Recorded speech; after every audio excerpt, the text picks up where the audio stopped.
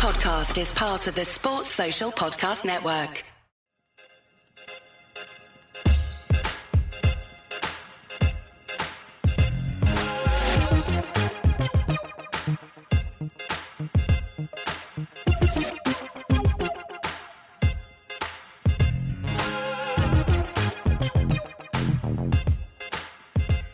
Hey guys, I'm Sai and welcome to Ace Podcast Nation. Here at the channel we've got podcast interviews and content on all sorts of subjects. Shows on wrestling, football, films, TV, serial killers, mental health, music, conspiracy theories and more. We got our weekly flagship show, which is the football, which is the Andy Campbell Championship show, where we discuss the latest news and results from the Sky Bet Championship, plus the biggest stories from the football world, with former Premier League and Championship striker Andrew Campbell providing the analysis. We recently dropped a new episode of Unscripted and Uncensored with UFC star Brett Johns, and there's a couple of big names from the British fight scene to come over the coming days, because this show is part of the 10 days of ACEcast. What is the 10 days of ACEcast? I hear you scream. Well, seeing as it's Christmas, I decided that to thank everyone for their support in my first 9 months as a podcast and channel, that I would release 10 brand new full-length podcasts in 10 days in the run-up to Christmas Day. No mean feat creating, producing and releasing 10 shows in 10 days.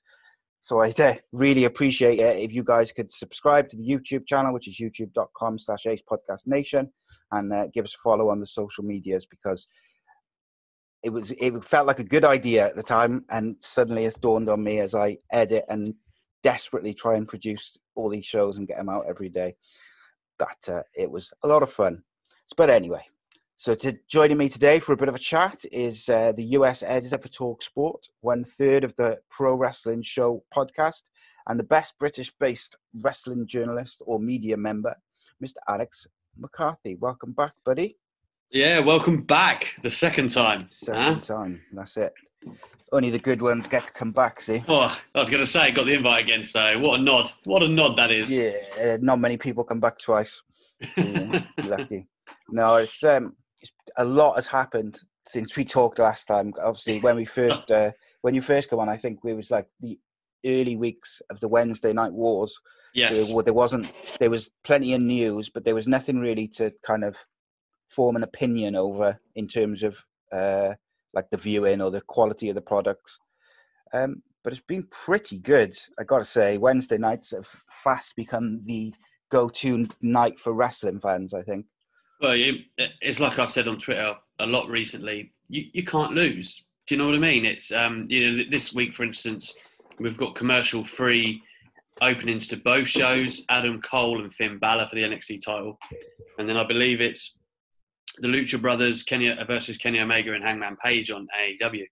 Whatever you tune into there, it's going to be good, right? I mean, I personally would probably go for the NXT title match, but if I couldn't watch that for whatever reason, I'd be perfectly happy watching AEW as well, and I will watch AEW after anyway. So the quality has been great. Strictly talking from a scoreboard perspective, it's 9-2 to to AEW, which when you look at just the quality of the show and its merits, I'm not sure that the disparity is there. No. I personally feel like NXT and the takeovers are still the best shows in the world. As far as the weekly product goes, I really think it's been neck and neck, and it's just been great for wrestling. Yeah, it's funny because for me, AEW's only had one kind of show which I thought wasn't very good, which was a couple of weeks back. I thought they really it wasn't great. It was still all right, probably better than Raw most weeks, but it was not as good as they had been previously.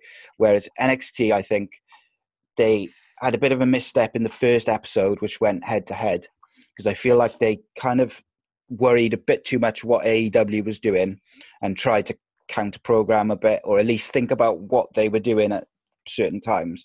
But then since then, they learned very quickly and they focused more on what made it as NXT what it is, which is long-term storytelling, which is logical and makes sense and excellent in-ring. And since then, they've been good. And the other thing which I find really interesting is, like you say, the ratings are 9-2, which I don't really, I got to be honest, as a fan, I don't really care about.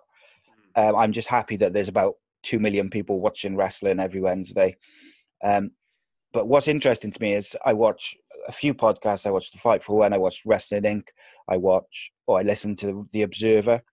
And particularly with the first two, most weeks, the NXT kind of gets the nod as the better show, which is interesting to me because obviously they've only won technically twice in the ratings, but a lot of the time people seem to come out of it saying, I think NXT was better, but AEW has obviously got that kind of new car thing, and it's fresh and new.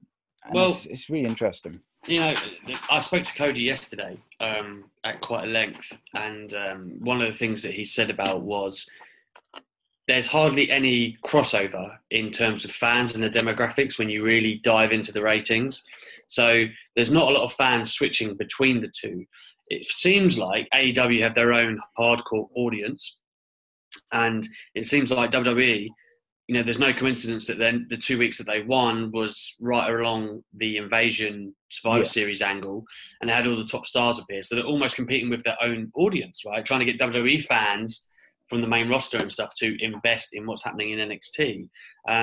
So it's great that there actually is probably like between 1.5 and 2 million fans on Wednesday nights. And that's an actual number. It's not like there's a million that are kind of flirting between the two. It's like we actually have that pool of fans, and they've kind of found their own niches. So really it's on, they've got their fans to lose, but at the same time there's a lot of traction for it to grow and gain, as long as they keep putting on good products. And it goes back to what you just said. I feel like NXT were putting on takeover like cards on TV for weeks, and I know Triple H would never, ever admit that it's as a result of there being competition. But I think it's undeniable that they have been pushed themselves that way. And Cody was telling me that everything that AEW have planned, they're working to a blueprint that's 8 to 10 months in the future. They've got it all mapped out. That's how they're doing it. So they don't just on a whim say, let's just think of this as an example. Before Survivor Series, we had 2 weeks of ladder matches. Whereas, we'd get the stipulation. I'm sure that wasn't thought of a great deal ahead of time, right? But they've just thought, and don't get me wrong, great matches, very happy that it happened. But what I'm saying is there's a difference in logic, I guess proactive and reactive. And to a degree, there's obviously a lot of WWE that is going to be planned out because Triple H and Shawn Michaels, etc., they're very meticulous. Look at the Johnny Gargano Ciampa arc of that story last year, right? That's not just something you do by the fly. But I do think, as far as the weekly television show goes, that they have implemented a lot of things to try and drive up more interest, which is perfectly fine. That's good for it's good for the business, if anything. Yeah, of course. It's interesting because, obviously, you mentioned the Gargano Ciampa storyline. With that, they were hinting at that before they even pulled the trigger. So it was very well long-term thought-out story, which is something you don't always get with WWE, like Raw and SmackDown these days. I think Triple H has said quite a few times he likes the slow burn, right? And I feel like there's a lot of hallmarks of that in his creative through both NXT brands. Yeah, and it's easier to do that when you're taping as well. Obviously, build into a takeover that way. So they've had to change their approach. But I think NXT, I had Sean Ross Sapp on last week, and we had a chat about some of the missteps which AEW have made in booking, because whilst it's been excellent, it hasn't been perfect. But what has been good is it never will be. No, and some of the missteps which they've made, I feel like they're kind of trying to repair straight away. Like the Dark Order has been a lot better since they've changed the direction with that. And I guess that's what it comes down to. But what's interesting, something you said about what Cody had said about there's not really much crossover. In some ways, that could be a little bit worrying for AEW, because obviously they started on just under 1.5 million, and they've kind of lost viewers over time. Which, if there's no crossover, maybe is a concern. But I still think I like to think of it on the positive side, that there's still the best part of 2 million people watching wrestling. And then the majority of fans, I think, of both, they do watch both, but they kind of watch their show and then they'll catch the other one on DVR or the internet or, wherever people watch their stuff, but they'll watch it over the kind of coming days or the days after. So it's interesting. It'd be nice if we could see in 2020 like a rise of both shows getting to where I think they deserve, because realistically they're both better than Raw and SmackDown, and they have been for a long time. Yeah, I mean, for me, obviously, it's my job to cover all of the shows like Raw and SmackDown. So sometimes I have to force myself to watch them in their entirety. I mean, obviously not fast forwarding them and stuff. Yeah, there's good stuff in every show. I don't think I ever watch a show and I'm completely upset with what's put on in front of me. But the quality of Wednesday nights is much closer to my original. My origins of love for wrestling, if you like. It's that's it's edgier and just the style, the characters. It's much more in keeping with what I enjoy, and that's what I do. I'd say 9 times out of 10, I've watched NXT first and then caught AEW. But I mean, there was 1 or 2 weeks where I've done the opposite. I caught AEW for whatever reason. I think sometimes you wake up and you look on Twitter and then there's like, oh my god, like. I think the week that Cody had that great promo, and then I think there was another match, maybe a Moxley match, and I thought, I want to see that. Do you know what I mean? Yeah, of course.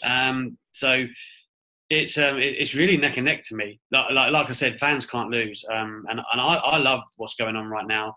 The feeling I got from Cody is that AEW do have a plan and an ethos that they are looking to adhere to, and I don't think they're really going to stray from that too much. Tony Khan has all of the last say, Cody says, but that's one of those things. Like Triple H would say the same about Vince McMahon. Yeah. Even in relation to NXT, Vince really wanted to do something, but essentially, the bookers, Cody, the Bucks, and Kenny. Same with NXT, Triple H. They're actually in control. It's only if something needs to be vetoed or they need to clear something, really.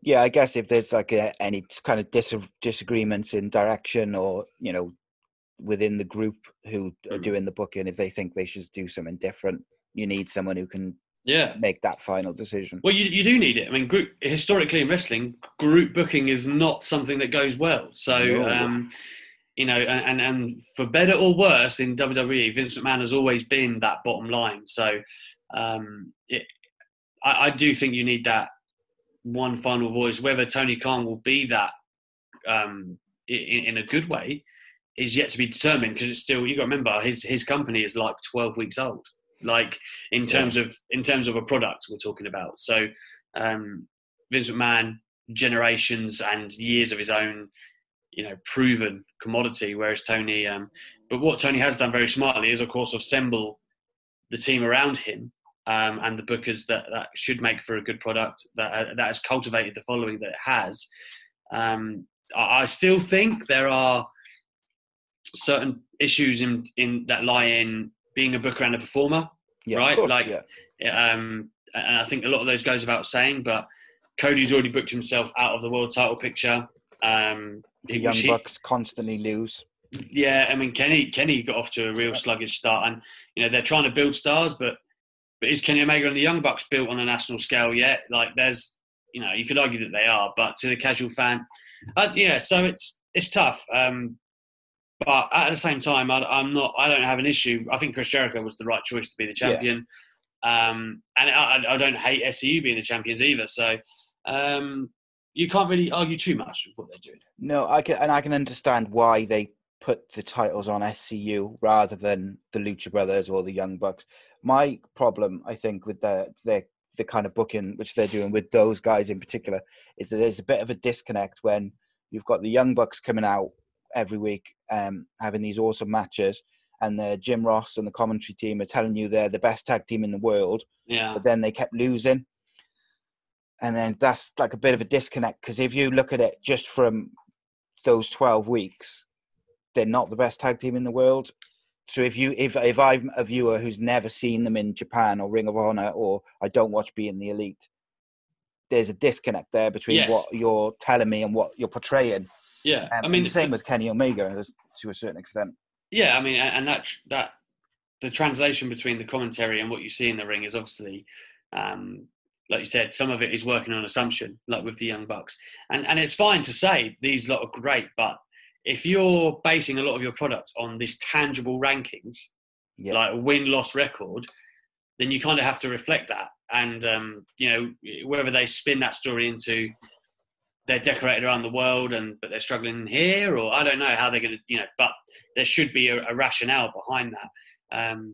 Because that's what they're doing all the time is he's here in the rankings. If he beats the number one contender, they're going to be here. And that's why a lot of people kind of were like, why the hell is Jungle Boy wrestling Chris Jericho? Like, they were like, he hasn't won a match. Like, why would he face the champion? And then Jericho has to kind of come out on Twitter and go, well, I'm the champion and I wanted to face him. So it's okay. But the fact that he has to come out and say that in itself shows you that there's a bit of a great... And again, it could just be because it's new, right? Fans will settle into these habits as it goes. But, you're right. They're probably having to do that quite a lot in clear up the ambiguity, and it's like I think Jericho said not long ago he actually held a meeting backstage with the talent because he was getting so pissed off with how the tag team matches were going because people just weren't adhering to any rules. So and people were starting to draw attention to it, weren't they, in like podcasts and social media. Well, it becomes more about that on Twitter than the actual show, which is not what you want at all. So no, you're right there. The NXT women's division is exceptional. It's unbelievable. I think it's the best women's division I've ever seen, ever. I'd agree. And I know some people will say, Charlotte, Bayley and the Horsewomen and stuff, but that was very much kind of the four of them. And then like Asuka came, and obviously there was a couple before them, like Paige and some others. But at the moment, I just think it's incredible. And obviously that's one of the criticisms of AEW is how they've kind of gone down the route with the women's division. But I want to focus more on the NXT women's division. Where do you see them going from here now? Do you think they're going to take the title off Shayna tonight? Man, that's a tough one. Or do you think they'll wait till the takeover and have like a bit of a screwy finish tonight? I mean, I do think that Rhea's probably the girl. So it's like, is it now or, I mean, what the next takeover is? What, the Rumble? Portland, isn't it? Portland, right? Okay. Because they've got two quite close together, I think, haven't they? Right. So I could see that happening. I mean, I personally believe that Shayna will be on the WrestleMania card. Yeah. So she is likely to drop it. Not, it's not given because Kevin Owens debuted with the title, but she's likely to drop it before then. She's probably going to be in the Royal Rumble. So it would make all the sense in the world that she drop it before then. I don't know if she'll drop it tonight. The fact that they've made it the main event makes me think maybe. Yeah. Do you know what I mean? Like they've already pushed it out there that Gargano and Cole. What am I talking about? Cole and Balor will open. So normally that they push the main event slot for a reason. And they'll probably finish on a high. Rhea has been on the ridiculous wave of momentum. So if you are going to give it to her eventually, why not now? But as far as the division goes as a whole, I'm a huge Io Shirai fan. I think she's awesome in her darker character. I think Bianca Belair has incredible upside. Everyone that I speak to, Charlotte Flair being one of the main ones, have got all the praise in the world for Bianca Belair. They think she's literally going to be the future of the business. Candice LeRae is a great worker and character.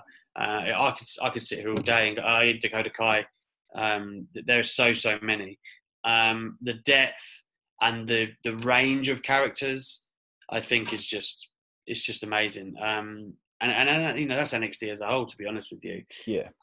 So I believe that Baszler is going to have like a big time match at WrestleMania. If Ronda isn't going to come back, and I don't see that she will because she left to start a family that she hasn't started. Yeah. I don't. I just feel like Baszler will get that spot with Lynch at Mania probably, and that's what the foreshadowing was for Survivor Series. So we've taken that all into account. I think she is going to drop it soon, but if it's tonight, I think it's really 50-50. Yeah, but I mean, one of the things WWE often gets criticised for is missing the boat when workers are at their peak, the hottest. Yeah, they arguably they've done it with Braun Strowman time and time again. They did it with Bray Wyatt back in the day. They've done it with many people. So I can see the argument for giving Rhea the win tonight, and I can see the argument for having the horsewomen screw it up just as Rhea's about to win, or Dakota Kai doing something just as she's about to win, and then saving it for the bigger audience, the bigger show, for that bigger moment.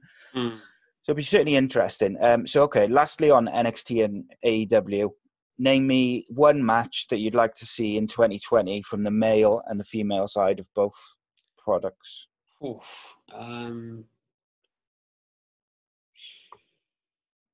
I mean, for AEW, there's so many possibilities. But I mean, we're gonna get it.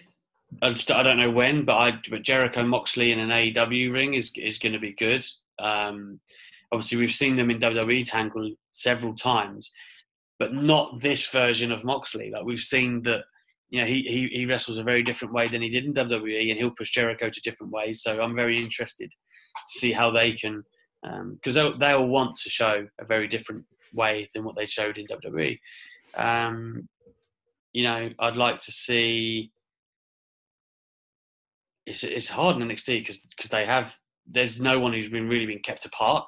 Do you know what I mean? Yeah, and they've kept everyone so strong as well. Yeah, but I think if I have to go for it, then there's so many possibilities with Finn Balor now.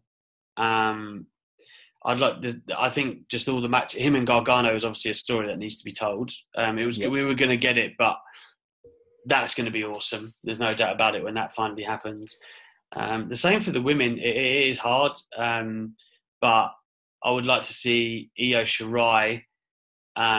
She's already had like a slew of baby faces like Candice LeRae and things like that. But maybe her and Belair, just because they're two of my favourites, I'd like to see Belair in a real face capacity, trying to beat, trying to find a way to beat Shirai. For AEW women, it's harder, but I do like Statlander. Chris Statlander is a good debut for me. She's a very unique character. I like the way Brandy Rose is trying to build things up. So maybe a face, Britt Baker, which she is, taking on like a Brandy Rhodes orchestrated Chris Statlander. That would do well for me too. Yeah, I can get on board with those. I think I'd quite like to see Io Shirai versus Rhea Ripley for the championship, because I do think that by taking the title off Baszler, it opens up a lot more opportunities for the women's side in the title picture, because obviously Shayna's beaten everyone really, and it does you have got to that point now where even though that division is stacked, she is struggling for an opponent other than Ripley because she's beaten everyone. Yeah. So I can see the benefits of it all. Okay, so I just wanted to talk to you briefly about TLC, because me and Andrew did a show talking about it, which is actually out tomorrow, and we disagreed with the general consensus, which I saw on social media. So I'm interested just to see what you liked, what you disliked from the show. Well, I thought the first two matches were like insane. I loved them. And that was New Day and the Revival. I thought that was awesome. And I thought Aleister Black and Buddy Murphy was also very, very good. Very entertaining, like a hot way to start the show. And then it kind of went downhill a little bit. The OC and Viking Raiders, I know the story they're trying to tell of that OC are the best and Viking Raiders can't get the win over them, whatever, right? I get it, but it just wasn't very good. And it wasn't to say it's not very good. There's a disconnect there, though, as well, isn't there? Because you had the Viking Raiders beat them something like 5 times in a row before Saudi Arabia. So then all of a sudden you're telling me that they can't. They beat them once or twice now, and it's like, come on, tell the story better. Yeah, and I've just got a thing where I think like a pay-per-view match should be a pay-per-view match. Yeah. Like if I've seen that match a lot on TV, why is it on pay-per-view? Like, it's in the name, pay to view it. And if you've already seen it for free a million times, I don't really understand that. And Reigns and Corbin, I kind of hated it.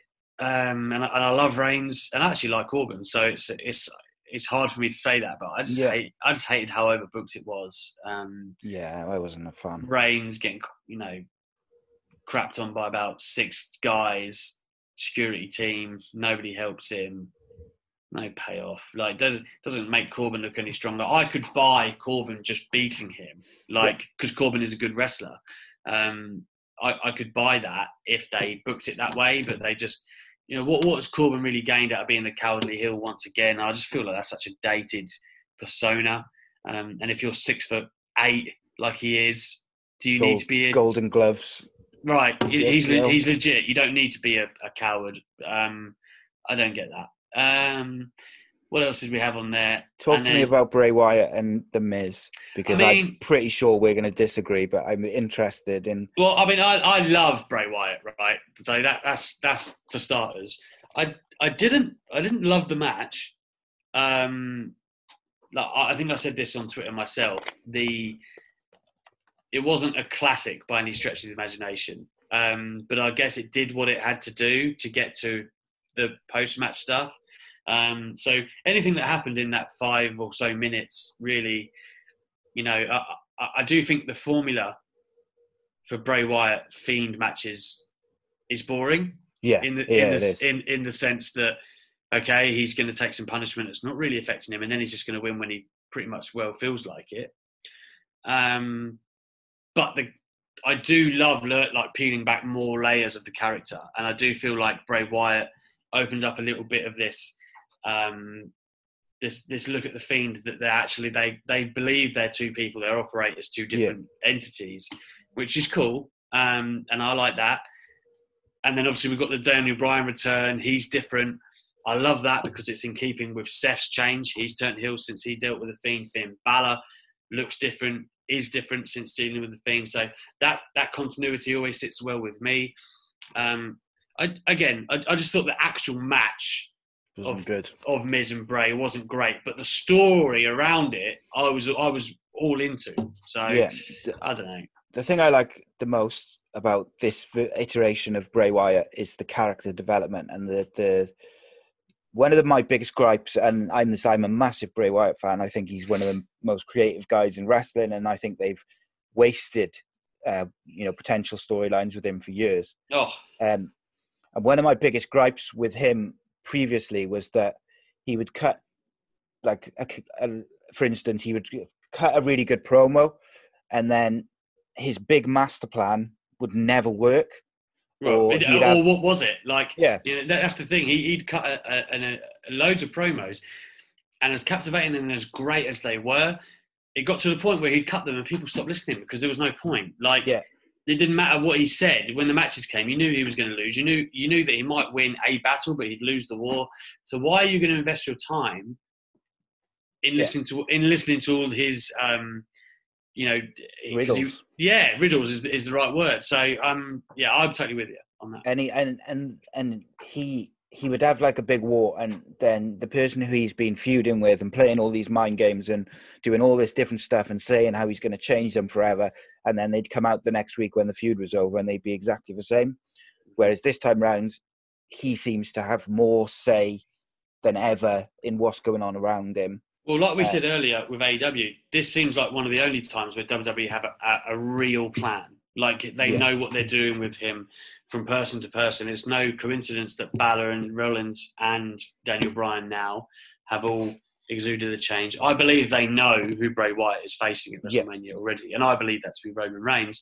But I believe that they have a very stringent plan in place for him, which fills me with great joy that they've finally given Bray Wyatt the attention and run that he deserves. Be interesting. I think. What do you think about this then? For Miz to change, he comes back as tag team with John Morrison. Yeah, I think it needs to happen, don't you? Yeah, it's got to. And then it can always be a short run where Morrison turns on him. Yeah, if they don't want to keep them together as a tag team. Just to get them both to the next bit, that's fine. But, for like a month or so, that would work absolutely perfectly. And who knows, you could even make them a tag team and then have them face each other at Mania. People would probably buy into it. There's a lot of history in them two that, a video package would be wonderful for. So, I'm totally behind that. Just sticking on TLC to the main event, I thought this at the time. They tried a lot that didn't seem to click. Like, it was very inventive. They were trying to be very creative. But what they actually didn't really seem to fluidly come off. And do you think they tried too much? Probably, but I get why. The bar's been set so ridiculously high. And I thought the rope spot was fantastic with Asuka and Becky. But we all know why the match kind of didn't really go the way it did. With Kyrie getting hurt fairly early on in it, that changes the whole dynamic of, when there's 4 people in there, you've all got places to be in different spots and things to do. Take one person out of the equation, the whole formula is completely different. So, do you think they should have pulled her from the match earlier? Or you've seen the video, right, where Becky rolls her under the ring and looks after her. I think at that point, if you know she's that bad that you have to roll her out of the way, that someone needs to say to someone, seriously, get her out of it. Because I know that she is, a warrior, no pun intended. But man, that seemed to stretch beyond the limits. And then she took some big bumps as well after that, like really big bumps. And I just think, come on, in this day and age, we know that the things with concussion, and we know there's big risks there. And to take the bump she did, if it was like there wasn't long left, or she wasn't really doing a great deal, it's not like they didn't know. Like, it was clear that there was like no one home at that point. Like, she wasn't really there. There were several points, wasn't there, where when Charlotte gets her up for the powerbomb, she don't know what's going on. Do you know what I mean? Kyrie, God knows how much she weighs. It's very easy for her to pop up into a powerbomb, right? The fact that she was so like dead weight and didn't know what she was doing. And then Charlotte still puts her through the table. I know. So, and that's not a knock on Charlotte. Like, she's doing what she's got to do and they're in that match. But you would have thought at that point, it might be like, something's really wrong here. And then sticking on Charlotte, the bump she took was, that was horrible as well. Like, as soon as she goes through the table, although like great sellers are great sellers and that, but that was like legit pain. You could see the way her head snapped back, and straight away she was like, it was clear that she'd taken a really nasty bump. And then we didn't see her on Monday, so that probably tells you everything you need to know about that. But I commend them for trying, to go out there and steal the show with the main event. Nobody can question the work rate, but man, it just didn't really come off the way they would have hoped. Yeah.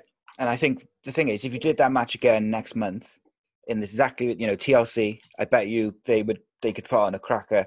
Yeah.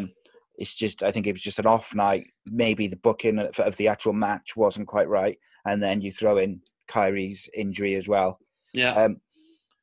And like lastly, I'd say on that, the thing is, Charlotte, Becky and Asuka could have easily carried the rest of that match between the three of them. They're all very familiar with each other. They're all like probably the best 3 workers they've got in terms of women's stars. They could have worked something out. They could have. I know it's hard on the fly, but with all the instruments they had and whatnot, it's not as if they could have called an audible and kind of, they could have. It's just that there's so many refs around there. They must have been talking to the people in the back. They must have said, "There's something really wrong with Kairi Sane here." Like that. I struggle to believe that nobody had the presence of mind to say we need to switch gears here or go in a different direction. But, well, there was 2 points which stick out for me. Was when Becky went to her and was like rolled her out of the way and was speaking to her, but also there's a point where Asuka's speaking to her in Japanese, and they're clearly, it's not like they're calling spots. They're having like a back and forth conversation in the middle of a match. Yeah. Which at the time I thought, that's unusual. And then when I found out, she was injured and stuff, and Oscar's clearly checking on her. So even the language barrier kind of doesn't pay into that, because you had someone else there who speaks a bit better English and was communicating with her. But it's easier. It's easy for us to say. I think it's harder to tell a wrestler in a main event that they've got to. Yeah, I mean, you put yourself in that spot, especially if you are Kairi Sane and it's your first main roster, main event as the champ. Nobody would roll me out of that match. Do you know what I mean? And especially with the mentality that there is in the wrestling business, I'm not surprised at all. There's no way she was going to be volunteering to head to the back or whatnot. I don't know. So it's an interesting one, I think, isn't it? Okay, so you mentioned Roman Reigns there. I'm a big fan. However, there was something which happened a few things which happened in the Corbin match which had me worried. So I got a feeling, first of all, they did the beat down by 8 people or whatever it was, and then suddenly, it takes them all out on that, which is part of the problem they had with him before. But also, Michael Cole saying one versus all. He said it about 4 or 5 times in a very short space of time. And that took me back to the Royal Rumble where they did that angle where Vince was trying to make him do the pain eliminations. Yeah, convince us that everyone knows that he was Vince's guy in kind of real life, but in the story they're trying to tell us that he was against him in this, which had me worried, because I just think if they go that route again, there's always that risk with Reigns that the fans will turn. And even though he's getting cheered regularly, that every now and again, when he does certain kind of comebacks after being beaten down for 10 minutes or something, you can hear the smattering of boos. And I think if they go that one versus all route again and he wins the Rumble and then beats the Fiend, the Fiend losing for the first time, I think they've got to be careful. Now, I'm not saying that Roman Reigns shouldn't be in a massive match at Mania, and I'm not saying necessarily that he shouldn't win the Royal Rumble. He wouldn't be my choice, but I just think I hope they don't make the same mistake again, because him as a person deserves better. Oh, 1,000%. I'm the same as you. I'm a big Roman fan, and I like him as a human being. Having met and interviewed him a couple of times, he's such a great guy. He's a hard worker. He is a good in-ring performer as well. It's not he deserves credit for that, and I'm glad the Superman punch isn't putting people away anymore. But it's one of them. He's gonna have a big match at Mania, right? Yeah. As far as I'm aware, we're going to get Lesnar, and it looks like Fury, depending on how February goes, or it'll be Velasquez. And then you've got who's going to fight the Fiend. Look at the SmackDown roster. It probably is going to be Reigns. You have to look, you know what I mean? There's not a great deal of choices. That doesn't take a genius really to work that out. And especially since he's been kept away from him thus far. What I'm saying is get into those 2 title matches.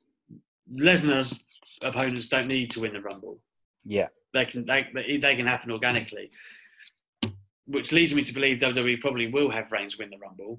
And Vince, they need to be careful, obviously, exactly what you said. But Vince needs to be aware that just because Roman Reigns has had leukemia doesn't mean that they can just book him however they want now and people will tolerate it. And you know what I mean? He thinks that that's like an asterisk next to Reigns, where it's like, whoa, you can't boo the guy, because people will. Yeah. Which obviously people like me and you don't want to see that happen again, because he's come through so much to be where he is now, where the fans are kind of back on side. It was never his fault in the first place. It was the booking. Yeah, of course. So, don't put him back into that corner again. I'd like to see him fight the Fiend at Mania and lose. I'd like that. I think that would be amazing, because I think people won't expect it. Exactly. And the pop will be huge, and it'll be a great moment, because Bray Wyatt's lost at every Mania. Exactly. People are waiting for that as well. He's finally arrived. Vince needs to get this idea out of his head that the Fiend is like a monster heel. That's what he needs to get out of his not. head. He's not at all. He's one of the coolest things that they have going. So for me, I feel like that's crucial to the story. But I am down for Reigns and The Fiend having a program, 1,000%. It's just how they do it, which they haven't always hit all the right notes, but I think they showed with the Miz story that they are capable of doing so. Yeah, personally, I would have someone from NXT win the men's Rumble. But then go and fight who? Could be an NXT match at Mania, but you can't have it as they never put. Thing is, my thinking with that is they haven't had the main event of Mania be the winner of the Rumble for Lord knows how long anyway. So it's not like if you have someone from NXT win it, you've got to then put them in the last match at Mania because you don't. No. Like personally, if I was booking it, I would have been teasing Riddle versus Lesnar and Riddle versus Goldberg for the last Lord knows how long, and I would have been doing Riddle versus Goldberg at Royal Rumble, and then go down the Riddle versus Lesnar at Mania. But that's just me. I mean, I've said this as well. I'd like it to be. I tweeted this the other day. I'd like Riddle to get to the last two. Yeah, and then Goldberg and then Goldberg gets him out. And then you've got Goldberg and Riddle ready for Mania, and then maybe the year after you get Riddle and Lesnar. So here's just sorry to interrupt you. I just wanted to tell you this. When I did the show with Sean Rossap, he came up with an idea for that. He said basically the same, that Riddle's on a tear, looks like he's going to win it, and then you have Goldberg come in at like number 30 and eliminate him. But he said, don't do it at Mania. Do it at the TakeOver Mania weekend. Yeah. And have Goldberg be like the biggest heel in the business at an NXT TakeOver, coming in to face Riddle. What do you think about that for an idea? Because because obviously it's in the same arena. Or it won't be for Mania, will it? It won't be in the same arena, but it'll be in a large arena. It'd be in the arena that they have the Raw after and stuff like that. Like, I like the idea. I think it's the same as the Miz and Fiend in the sense that the story would be greater than the match because I don't. And Goldberg's welcome to make me eat my words. I don't believe he's capable of putting on a great match. And I don't want him to squash Riddle either. Riddle to squash him. Riddle has to be the one who beats him, right? So, I mean, if Riddle squashed him, then great. Great. I'd be all for it. But I don't envisage WWE doing that because they think there's still miles left in Goldberg. Yeah. But then if it's done on TakeOver, would Vince see that as... doesn't matter as much as him losing into Riddle on Mania? Well, he might, but at the same time, if Vince is paying Goldberg X amount of money, I don't think he puts him on a takeover either. So you'd probably have to chuck him an extra $1 million to lose to Riddle as well. Yeah, a cool meal. I mean, in practice, I mean, I think if they don't touch on Goldberg Riddle and Lesnar Riddle in the time to come, they've made a serious error. Yeah, absolutely. So just to finish off, I got 3 questions for you briefly. Where are these Christmas questions, man? Where are they? I know. I put them at the end, and then we got talking, and it's right. So very quickly, CM Punk. Let's assume, rather than asking you the same question, will he be at Mania? Let's assume he's at Mania this year or next year. Who would you put him in, and how would you get there? Rollins, and now that Rollins is a heel, it's an easy story to tell. He says he's the best. Punk says he's the best. Punk, huge babyface return. It writes itself. Okay. See, for me, I would go Triple H, and I would put it towards that'd be a great story. Yeah, just the promos would be electric. Yeah, I mean, I'd be fine with that. And I think when whoever you roll Triple H out against next, there needs to be some kind of... I could see it being Triple H and Shane, and that'd be a way of Shane coming back in. But I think, just like you said, really, that story writes itself as well. They're probably the 2 most obvious routes for Punk. Yeah, and I think Punk wants that. He's never had that main event at Mania, and I think either one would probably give him that. Yeah. So we had a question sent in by JD, who said, just before the Christmas, I'll do the Christmas questions then. Who do you guys think will be the first wrestler to jump ship from AEW to WWE or NXT rather than the other way around? From AEW to WWE NXT. Okay. That's a hard one, isn't it? That is a hard one. And I think that's because just of the makeup of the people that are in AEW right now. And also, everyone's happy at the moment. Yeah, if you're making good money in AEW, the schedule is like ridiculously lighter. So I don't anticipate anybody really doing that. Not yet. It will take a year or two, and then maybe if WWE make a big offer. But you got to remember, all the top stars in AEW at the moment are either in executive positions where they book or have been to WWE. So yeah.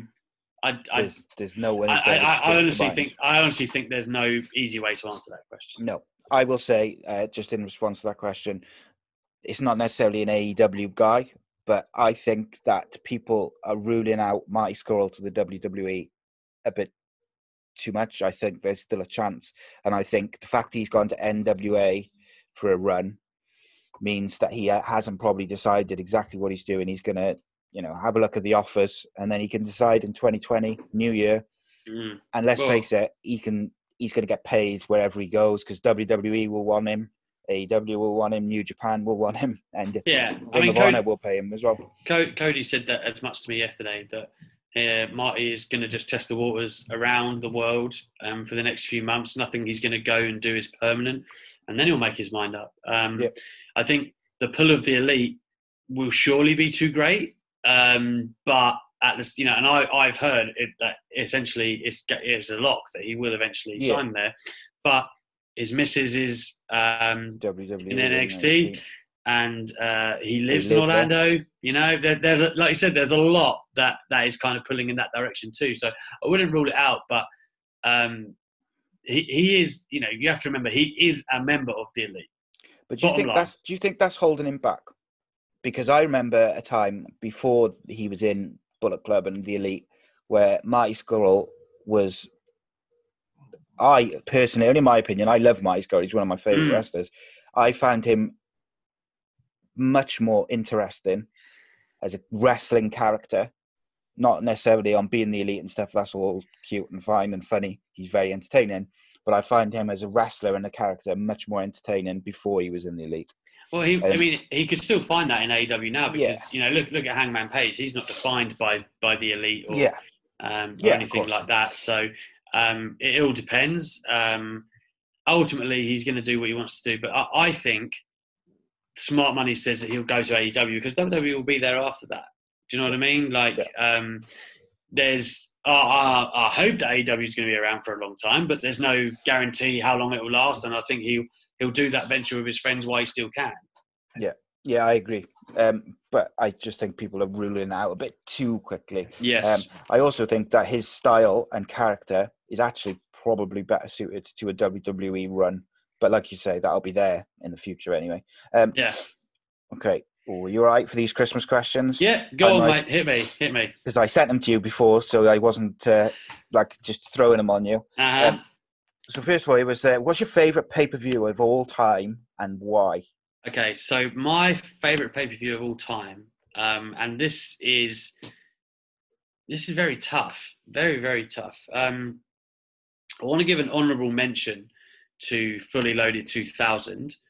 That had The Rock and Benoit. It had Jericho and Triple H in the Last Man Standing. It had Undertaker and Angle. There's like a triple main event. Angle, Benoit, Jericho were like the new blood. Rock, Triple H, Undertaker were like the established stars. It was a real coming out party for all of the three emerging stars. And it was just an example of wrestling done really, really well. Yeah. But WrestleMania 17 is my favourite of all time. Rock Austin, TLC 2, but it's the best TLC. Triple H, Undertaker. I think Guerrero wins the European title. There is so McMahon, and the McMahon match is actually great. Shane and Vince. There is so much going on that card. Even the hardcore match that opens it up, I think it's Show, Kane, and Raven. It was just so much fun. It was just a great, great card. I've sat there and watched it like full way through countless times. So it has to be that. Yeah, that's one of my favourites. As a spectacle, I also like the Hogan versus Rock. That's then next year, 18, yeah.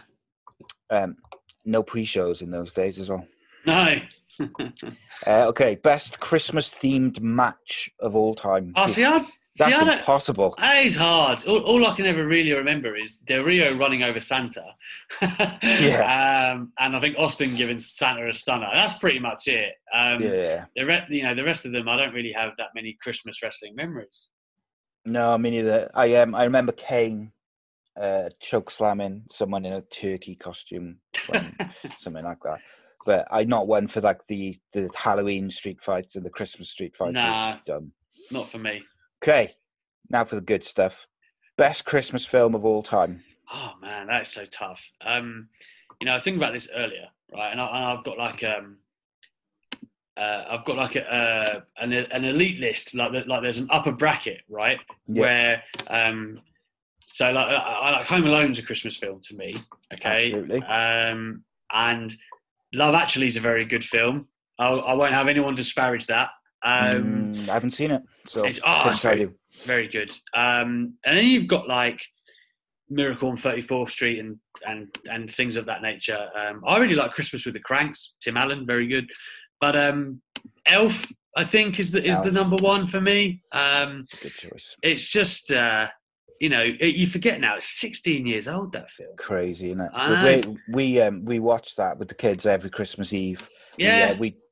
We'll watch throughout December. We watch a different Christmas film each night with like all of us sat together, and we're not allowed to watch Elf before Christmas Eve. It gets the prime spot. Yeah, it's the box office main event, that is. And lastly, Die Hard, Christmas film or not? Of course it is. Of course it is. Do you know what bothers me about that? Right. So that the whole point of the Nakatomi Tower or whatever it's called, right? The whole point is that he's trying to get home for Christmas with his family and all of that malarkey. It is a Christmas film. It's snow. There's what's this? Die Hard 2 as well. They're two Christmas films, right? Like, come on. I won't have that set. Die Hard's a great film as well. Great franchise. I know that it's just not aesthetically a Christmas film because it's not like a feel-good saves Christmas and Santa and. It's not one to watch with the kids. No, but it is a Christmas film. Absolutely. That is that. 100%. And funnily enough, I'm doing a podcast with one of my co-hosts, Jamie, where we're going to look into all the Die Hard films in one show as part of 10 Days of ACEcast plug. I love the third one as well, by the way. With Sam. I like all of them. I do. I haven't seen the newest one, so I'm looking forward to getting to that. I think the last one that I saw, he's out there with his son. Yeah, that's the one I haven't seen, so I'm quite looking forward to that one, just as something new. Yeah. Okay, Alex, thank you for joining me. Thank you for giving me like best part of an hour of your time. I appreciate it. No problem, man. Tell people where they can find your podcast, your Twitter, and all the stuff. Well, the podcast is kind of... I don't think we've done an episode since like September, October, because Will Gavin, one of the co-hosts, has been up to his eyes in NFL. So it's kind of been on hiatus. But plans are afoot for TalkSport to be launching an official wrestling show that I will keep you all updated on. You can get more information with that and all of the interviews that I do at AlexM_TalkSport on Twitter. So yeah, you can normally find me there and all of that good stuff. And of course on TalkSport/wrestling, you'll get all the interviews and news that I put my blood, sweat and tears into every day. Absolutely. And they're very good as well. Thank you so much. Guys, you can find me on Twitter at ACEcast_Nation. And like I say, as we record this, this is day 3 of the 10 days of ACEcast. So I'd appreciate it if you all could give us a follow on social media and subscribe to the YouTube channel. We're trying to get those subscribers a bit closer to 1,000 as we come into the new year. But 10 shows in 10 days. I'm not sure that was a good idea, but that's another story. And, guys, leave a thumbs up, comment. You can catch the show in audio, all our shows in audio, Apple Podcasts, Google Podcasts, Spotify, iHeartRadio, TuneIn Radio, and all the other podcasting platforms. Thank you very much, Alex. I appreciate your time. And guys, we'll see you next time. Thanks for having me, man.